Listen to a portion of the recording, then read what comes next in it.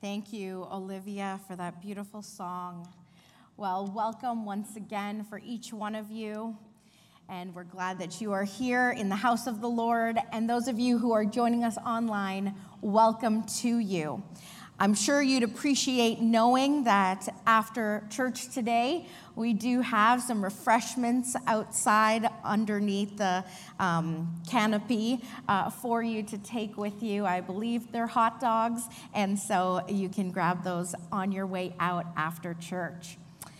Well, if you have your Bibles, would you turn to Ephesians chapter 4? And we'll read some selected passages from Ephesians chapter 4. We'll read verses 1 to 7 and then 11 to 16. And the title of my message today is, It's Time to Grow Up. It's time to grow up. And you'll understand, hopefully, a little further along. Ephesians chapter 4, starting from verse 1. And if you are able to, would you please stand as we read God's word? Therefore, I, a prisoner for serving the Lord, beg you to lead a life worthy of your calling. For you have been called by God. Always be humble and gentle. Be patient with each other, making allowance for each other's faults because of your love. Make every effort to keep yourselves united in the Spirit, binding yourselves together with peace. For there is one body and one Spirit, just as you have been called into one glorious hope for the future. There is one Lord, one faith, one baptism, one God and Father of all, who is over all and in all, and living through all. However, he has given each one of us a special gift through the generosity of Christ. Verse 11. Now these are the gifts Christ gave to the church: the apostles, the prophets, the evangelists, the pastors, and teachers. Their responsibility is to equip God's people to do his work and build up the church, the body of Christ. This will continue until we all come to such unity in our faith and knowledge of God's Son that we will be mature in the Lord, measuring up to the full and complete standard of Christ. Then we will no longer be immature like children. We won't be tossed and blown about by every wind of new teaching. We will not be influenced when people try to trick us with lies so clever they sound like truth. Instead, we will speak the truth in love, growing in every way more and more like Christ, who is the head of his body, the church. He makes the whole body fit together perfectly. As each part does its own special work, it helps the other parts grow so that the whole body is healthy and growing and full of love. Let us pray. Father, we thank you for this day, for this time we can be in your house. And we pray that, God, as we dive into your word, that truly you would speak to us, O Lord. God, we pray that your Holy Spirit would speak in and through. And we pray, oh God, that you indeed would help us to hear from you and to be obedient as we respond. And so, Lord, we commit this time into your hands. In Jesus' name we pray. Amen. Amen. Thank you. Feel free to be seated. The Apostle Paul wrote this letter to the Ephesians while he was imprisoned for serving the Lord and preaching the good news. And his purpose was to unite the church and help them to live Christian lives in both faith and practice, to live lives that are holy and pleasing to God. The other day, while I was driving, I had the radio on, and I was listening to some of the music that was on the radio when they announced a contest. How many of you ever hear about contests on radios, right? So there was a contest going on. Now, what they asked was for you to text in, the word that they gave along with your name, and then in 10 minutes, they were going to choose a lucky winner. So I was driving for more than 10 minutes, so naturally I thought, well, I'll just listen and see what happens, right? Mind you, I did not text in because I was driving, right? I wouldn't win anyway, so I did not text in, so just want to make that clear. So while I was driving, they chose a lady. I can't remember her name, but they chose a lady. Now, here's the catch. Depending on who it was that they chose, after they choose a winner, they call that winner, the person that texted in, and in order to receive the prize, you have to answer the call, all right? Did any of you hear about, yeah, okay, so you're familiar with that. So luckily, the lady that they call answered, and she was able to receive the prize. So even though she won the prize and the prize was there, she had to answer the call in order to actually get the prize. You see, I find it interesting that Paul begins by saying in verse 1, "For you have been called by God." For you have been called by God. You see, it doesn't say that you have to enter a contest. It doesn't say if you're lucky or privileged or if God specifically wants you. No, it says you have been called by God. You see, each one of us have been called by God. Each one of us have been called by God. What does that mean, to be called by God? It means to be chosen for a specific purpose. You see, God didn't just choose some people, but he calls each and every one of us to serve him and be his people. He calls each one of us. And all of us have that calling upon our lives to serve Christ and to be his people. And then further to that, there are times where there are more specific callings, where God might call you to a specific area of ministry, where God might call you to be a pastor or missionary, evangelist, to be a doctor, to be a teacher, whatever it may be. So there are more specific callings within that, but each one of us have been called by God to be his representatives on this earth. And that's what it means to be a Christ follower, to represent Christ wherever you go. That's what it means to serve him. It means that we represent him, that we talk about him, that we tell the world about him, that we live for his glory and not our own. That's what it truly means. You see, to be called by God means to acknowledge Jesus as your Savior and Lord. It means to repent of your sins and to live a life that is surrendered to God. To be called by God means to grow in your faith and your relationship with him. It means to live in such a way that you represent him no matter where you are. 2 Timothy chapter 1, verse 9 says, "For God saved us and called us to live a holy life. He did this not because we deserved it, but because that was his plan from the very beginning of time, to show us his grace through Christ Jesus." You see, some people hold to the opinion and the thought that God has already chosen who he's going to save. And I'm sure you've probably heard thoughts like that. God has already chosen some. No, that's not correct. God has given each and every one of us that same call, that same urge to be his. And it's our choice whether we choose or not. It's our choice whether we respond to him or not, because God knows all, he sees all, he knows beginning to the end. He already knows what you're going to choose. He already knows what you're going to pick. And so he's not the one who makes the choice. He's the one who sends out the call, but we have to answer it. He's the one who gives the prize that is set before us, but he says you need to answer the call in order to receive it. He gives it to us, but it is our choice whether we receive it. The choice is ours. The question is, are you living a life worthy of your calling? Are you living a life worthy of your calling? In other words, are you properly representing Christ? Are you properly representing him? Are you representing Christ with your friends when they are pressuring you to do things that you know are not right?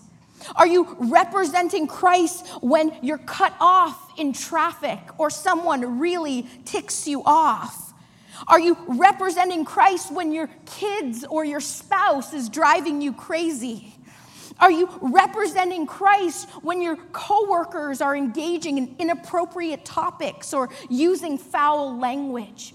You see, wherever we are, wherever we find ourselves, our task is to represent Christ. Amen. We are to be his representatives wherever we go, choosing to live differently. How we live should not be dependent on what other people do or don't do. How we live should be dependent upon the type of relationship we have with God and what we know is right because his word tells us so. We need to choose to do the right thing, to represent him because we have all been called. Each and every one of us have been called by him. God has already called you. He has already accepted you. He has already chosen you. The answer is, will you accept him? Will you choose him? Will you choose to answer that call? As believers, we form the body of Christ. Just as a body, a human body, has different parts and functions differently, as the body of Christ, as the body of believers, we function together to help the body work. How many of you ever have aches and pains or parts of your body don't always cooperate? Anybody? Anybody have that? Most of us, right? Right? I'm starting to feel that a little bit.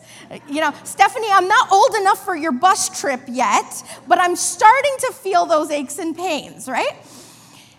You see, when our body isn't functioning the way that it should, it affects the whole body, right? If my feet are hurting so I can't move, it affects what I do. It affects everything else. If something isn't working and functioning, it causes the whole body to suffer in different ways. In the same way as the body of Christ, our task is to work together. Our task is to work together. And there are so many people who may feel, well, if I don't get to do that, then forget it. I don't want to help. If I don't get to be up front and nobody sees me, I don't want to do that. If I don't get to do this, then I don't want to be part of it. You see, the body of Christ functions when everyone works together because we all have different tasks. The ear is not more important than the toe.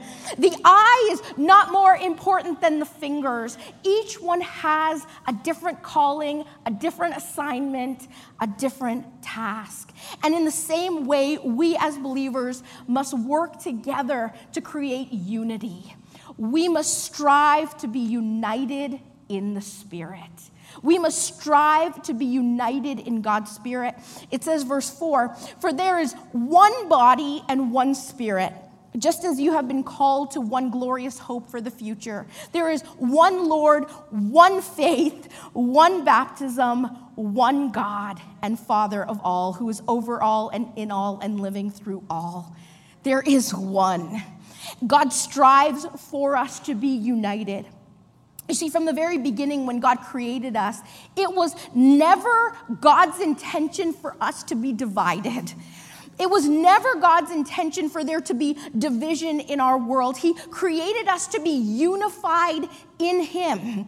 That's how he created us. But over time, divisions have come, separations have come, whether that be by culture, by language, by religion, by beliefs, by doctrine, whatever it is. There are divisions that have come and have separated us. And as Christians, yes, there will always be certain divisions in this world, and we have to learn to accept and get along. But when it comes to within the church, there should be no division. There should be no separation, because we should be striving to be united in one spirit, being united together.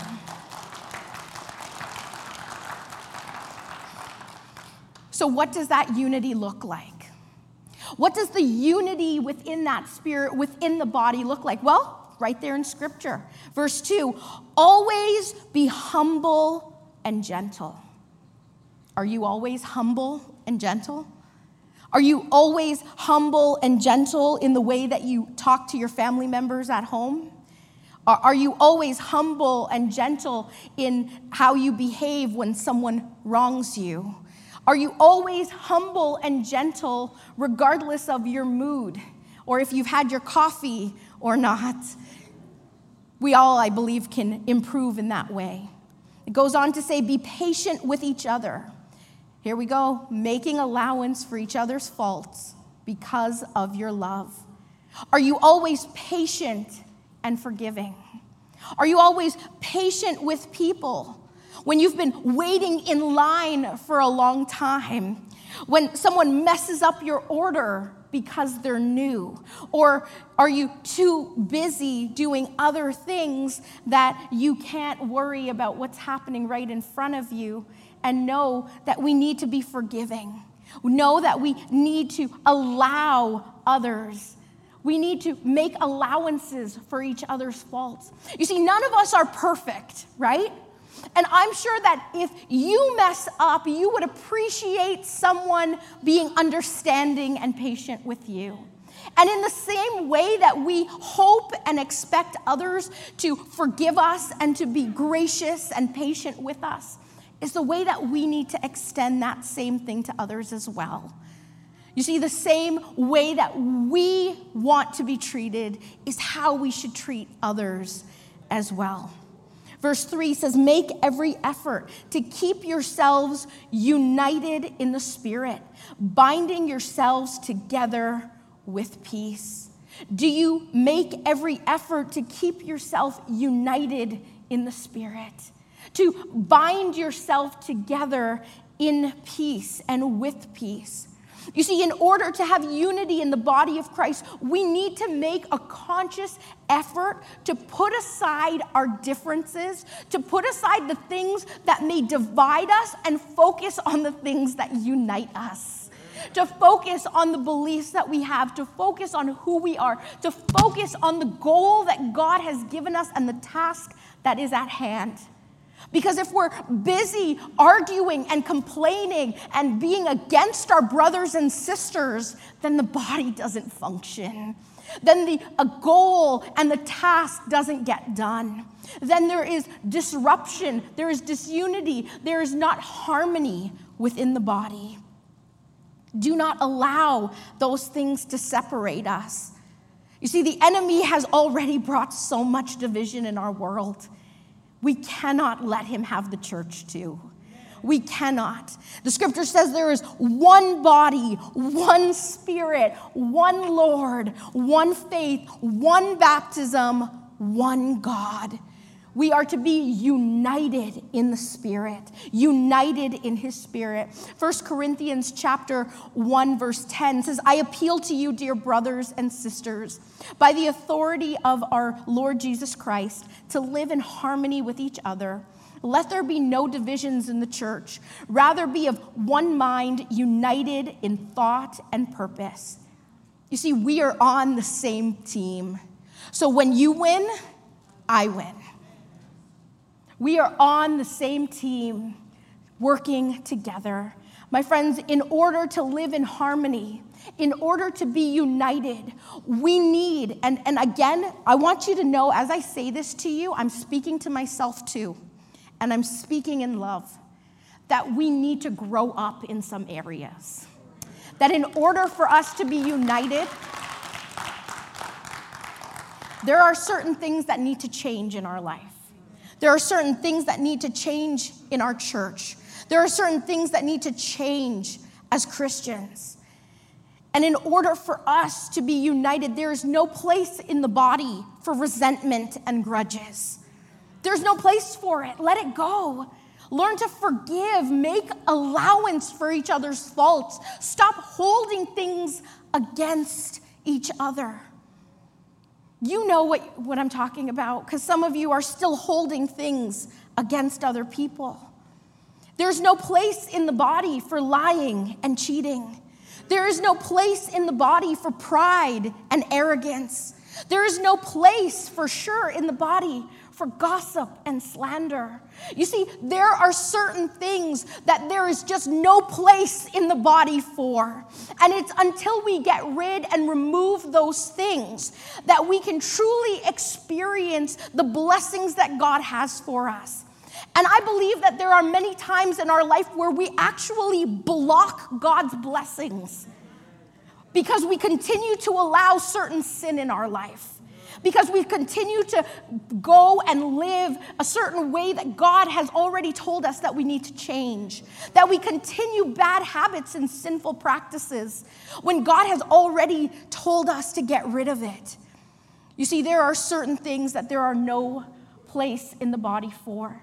There is a way to deal with certain things. And I just want to say that I know that things are not always perfect, okay? We know that. We're only human. But I really appreciate when someone takes the time to call me and talk to me about something that is burdening them instead of talking to everybody else about it. Because there is a certain way to deal with things. And there's a respectful way as brothers and sisters in Christ that we deal with things, that we talk about, that we sort things out. Because when we talk to everybody else, guess what? Nothing gets accomplished. Because it turns into gossip. It turns into different things happening. And so as brothers and sisters, stay united. May we strive to be united. It's time to grow up. And in order to do so, there are certain things that need to change. Going deeper with God is a way that we can grow in our faith. It is a way that we can mature in our faith. And we need to strive to become mature in the Lord. Strive to become mature in the Lord. You see, first of all, you can't grow up unless you're born, right? Think about it. I can't grow up unless I'm born. So in the same way, if we're talking about spiritual maturity, we cannot become spiritually mature unless we're born again. Because that's the first step that happens. That's the first step that takes place. That rebirth, that being born again needs to happen. That's the beginning of our faith journey with God. So that's the first step that needs to happen, because spiritual maturity is achieved through becoming more like Jesus Christ. And after salvation, every Christian begins that process of spiritual maturity with the intent to become spiritually mature. All right. Make sense so far? All right. We're almost done. You can get your hot dogs in just a little bit, okay? When we talk about spiritual maturity, I like to think about it as different stages that we go through as Christians, all right? And I often think about it as stages of life. So different people can talk about it in different ways, but here are my stages that I came up with. So we have the newborn baby stage, right? We have Zen's age, let's say, a brand new baby. We have child, the stage of a child. We have the teenager stage. And then we have the adult stage. And of course, there probably can be more in between, but for time's sake, those are the ones that I came up with. All right, so we're all at different stages in our spiritual journey and at different places in our faith journey.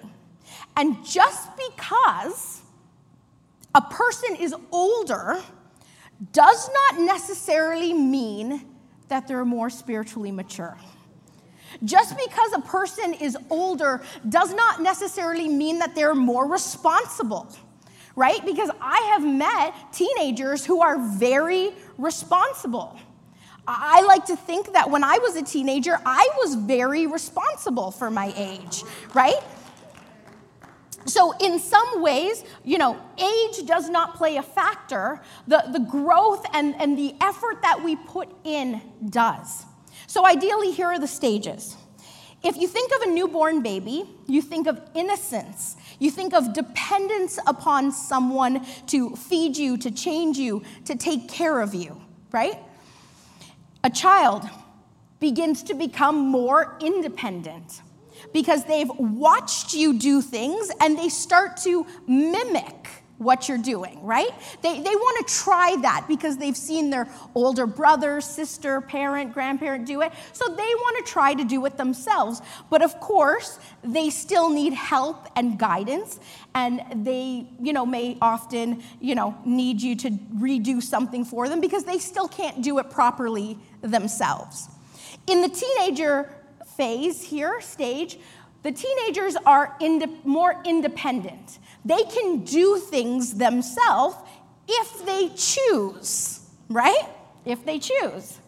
They can do certain things themselves, and they don't necessarily need you watching over their shoulder, but they still need some guidance.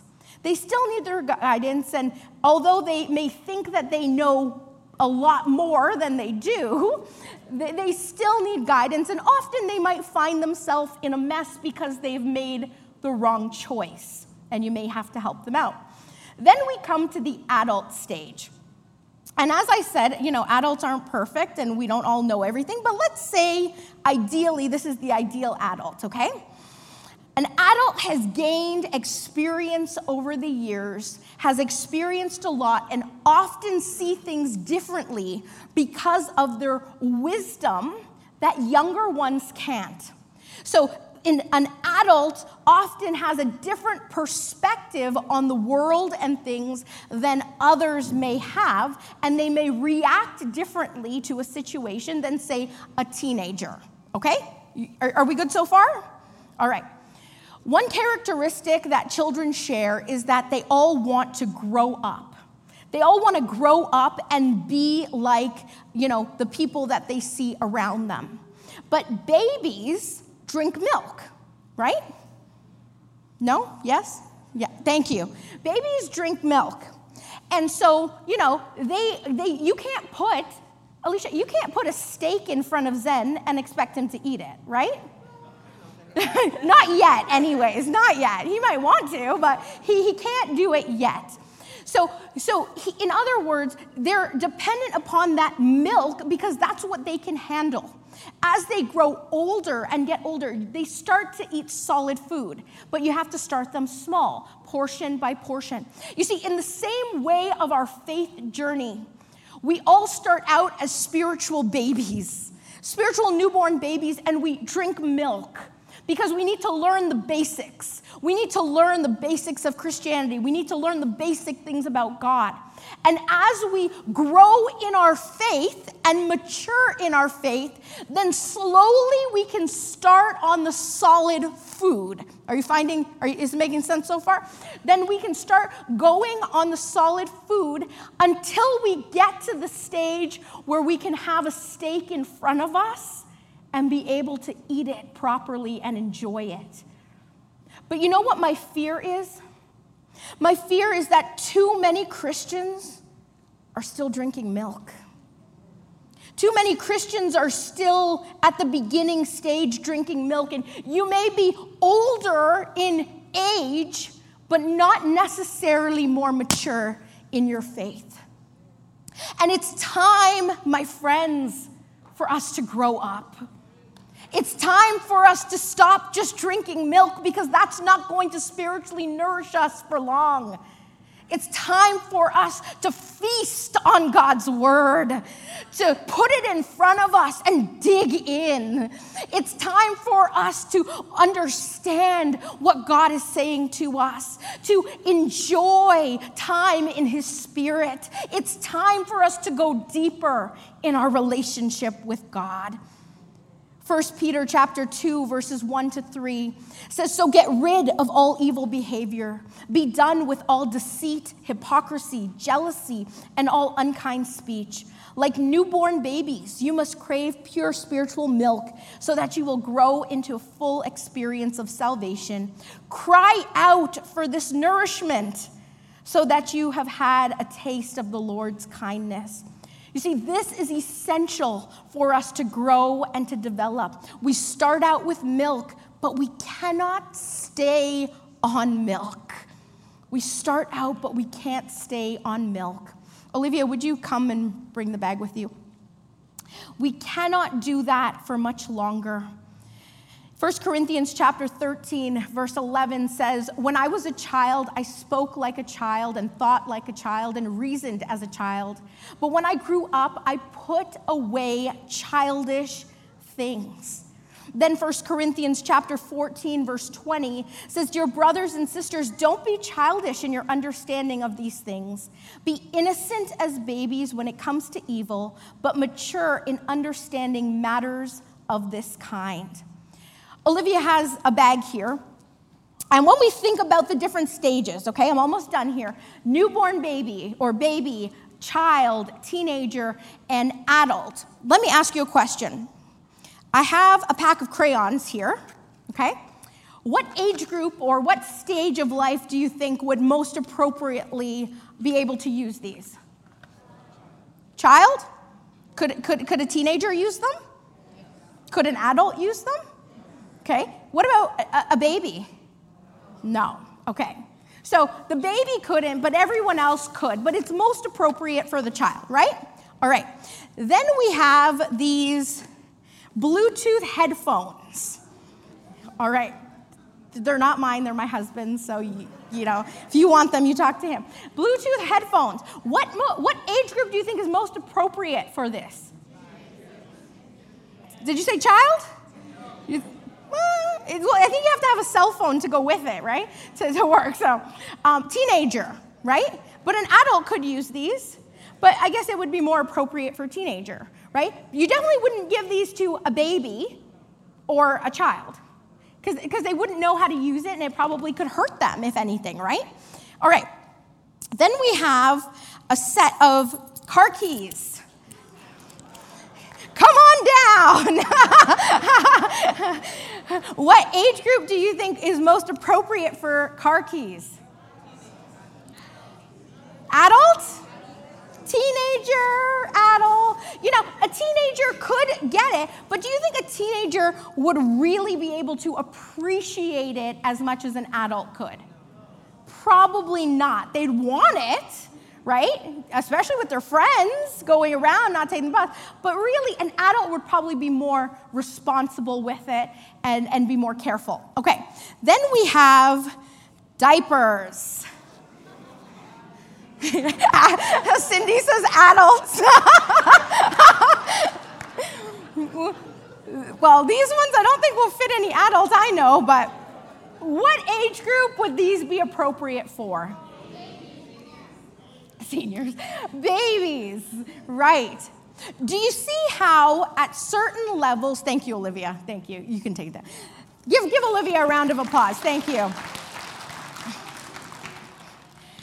Do you see how these items are appropriate for certain stages of life, right? And in some stages, you could get away with giving a teenager or an adult a pack of crayons, right? You could get away with giving it to them. However, they're not really going to want to use it. They're past that stage. But you wouldn't give a pack of crayons to a baby because that baby wouldn't understand what to do with it and probably might end up choking on it, and it would be more of a disaster than anything. In the same way in our spiritual lives, my friends, and we're wrapping up here, many people want to know why God isn't using me in certain ways. How come I don't get to do that? How come God hasn't allowed me this opportunity or blessed me with this or given me that? You see, God is not going to give you something that you're not ready for. God is not going to give you headphones when you're still a baby. God is not going to give you a car when you can't yet drive. God is not going to assign you certain tasks within the kingdom, within the body, and entrust you with those things when you haven't yet fulfilled what he has called you to do. You see, it's time to grow up, to become spiritually mature. How do we do that? Study God's word. Study God's word. Make it a habit to pray daily and spend time with God. How else do we grow spiritually in our relationship? And I said this before, but I want to encourage you in September, in the fall, to make it a priority to join a small group or Bible study. Because that is how you really get to ask questions, engage in discussion, and grow. Make it a priority to fast. When was the last time you fasted? When was the last time? I'm not saying skip breakfast because you didn't have time. I'm saying really intentionally pray and fast. Make a conscious effort not to join in gossip or put others down.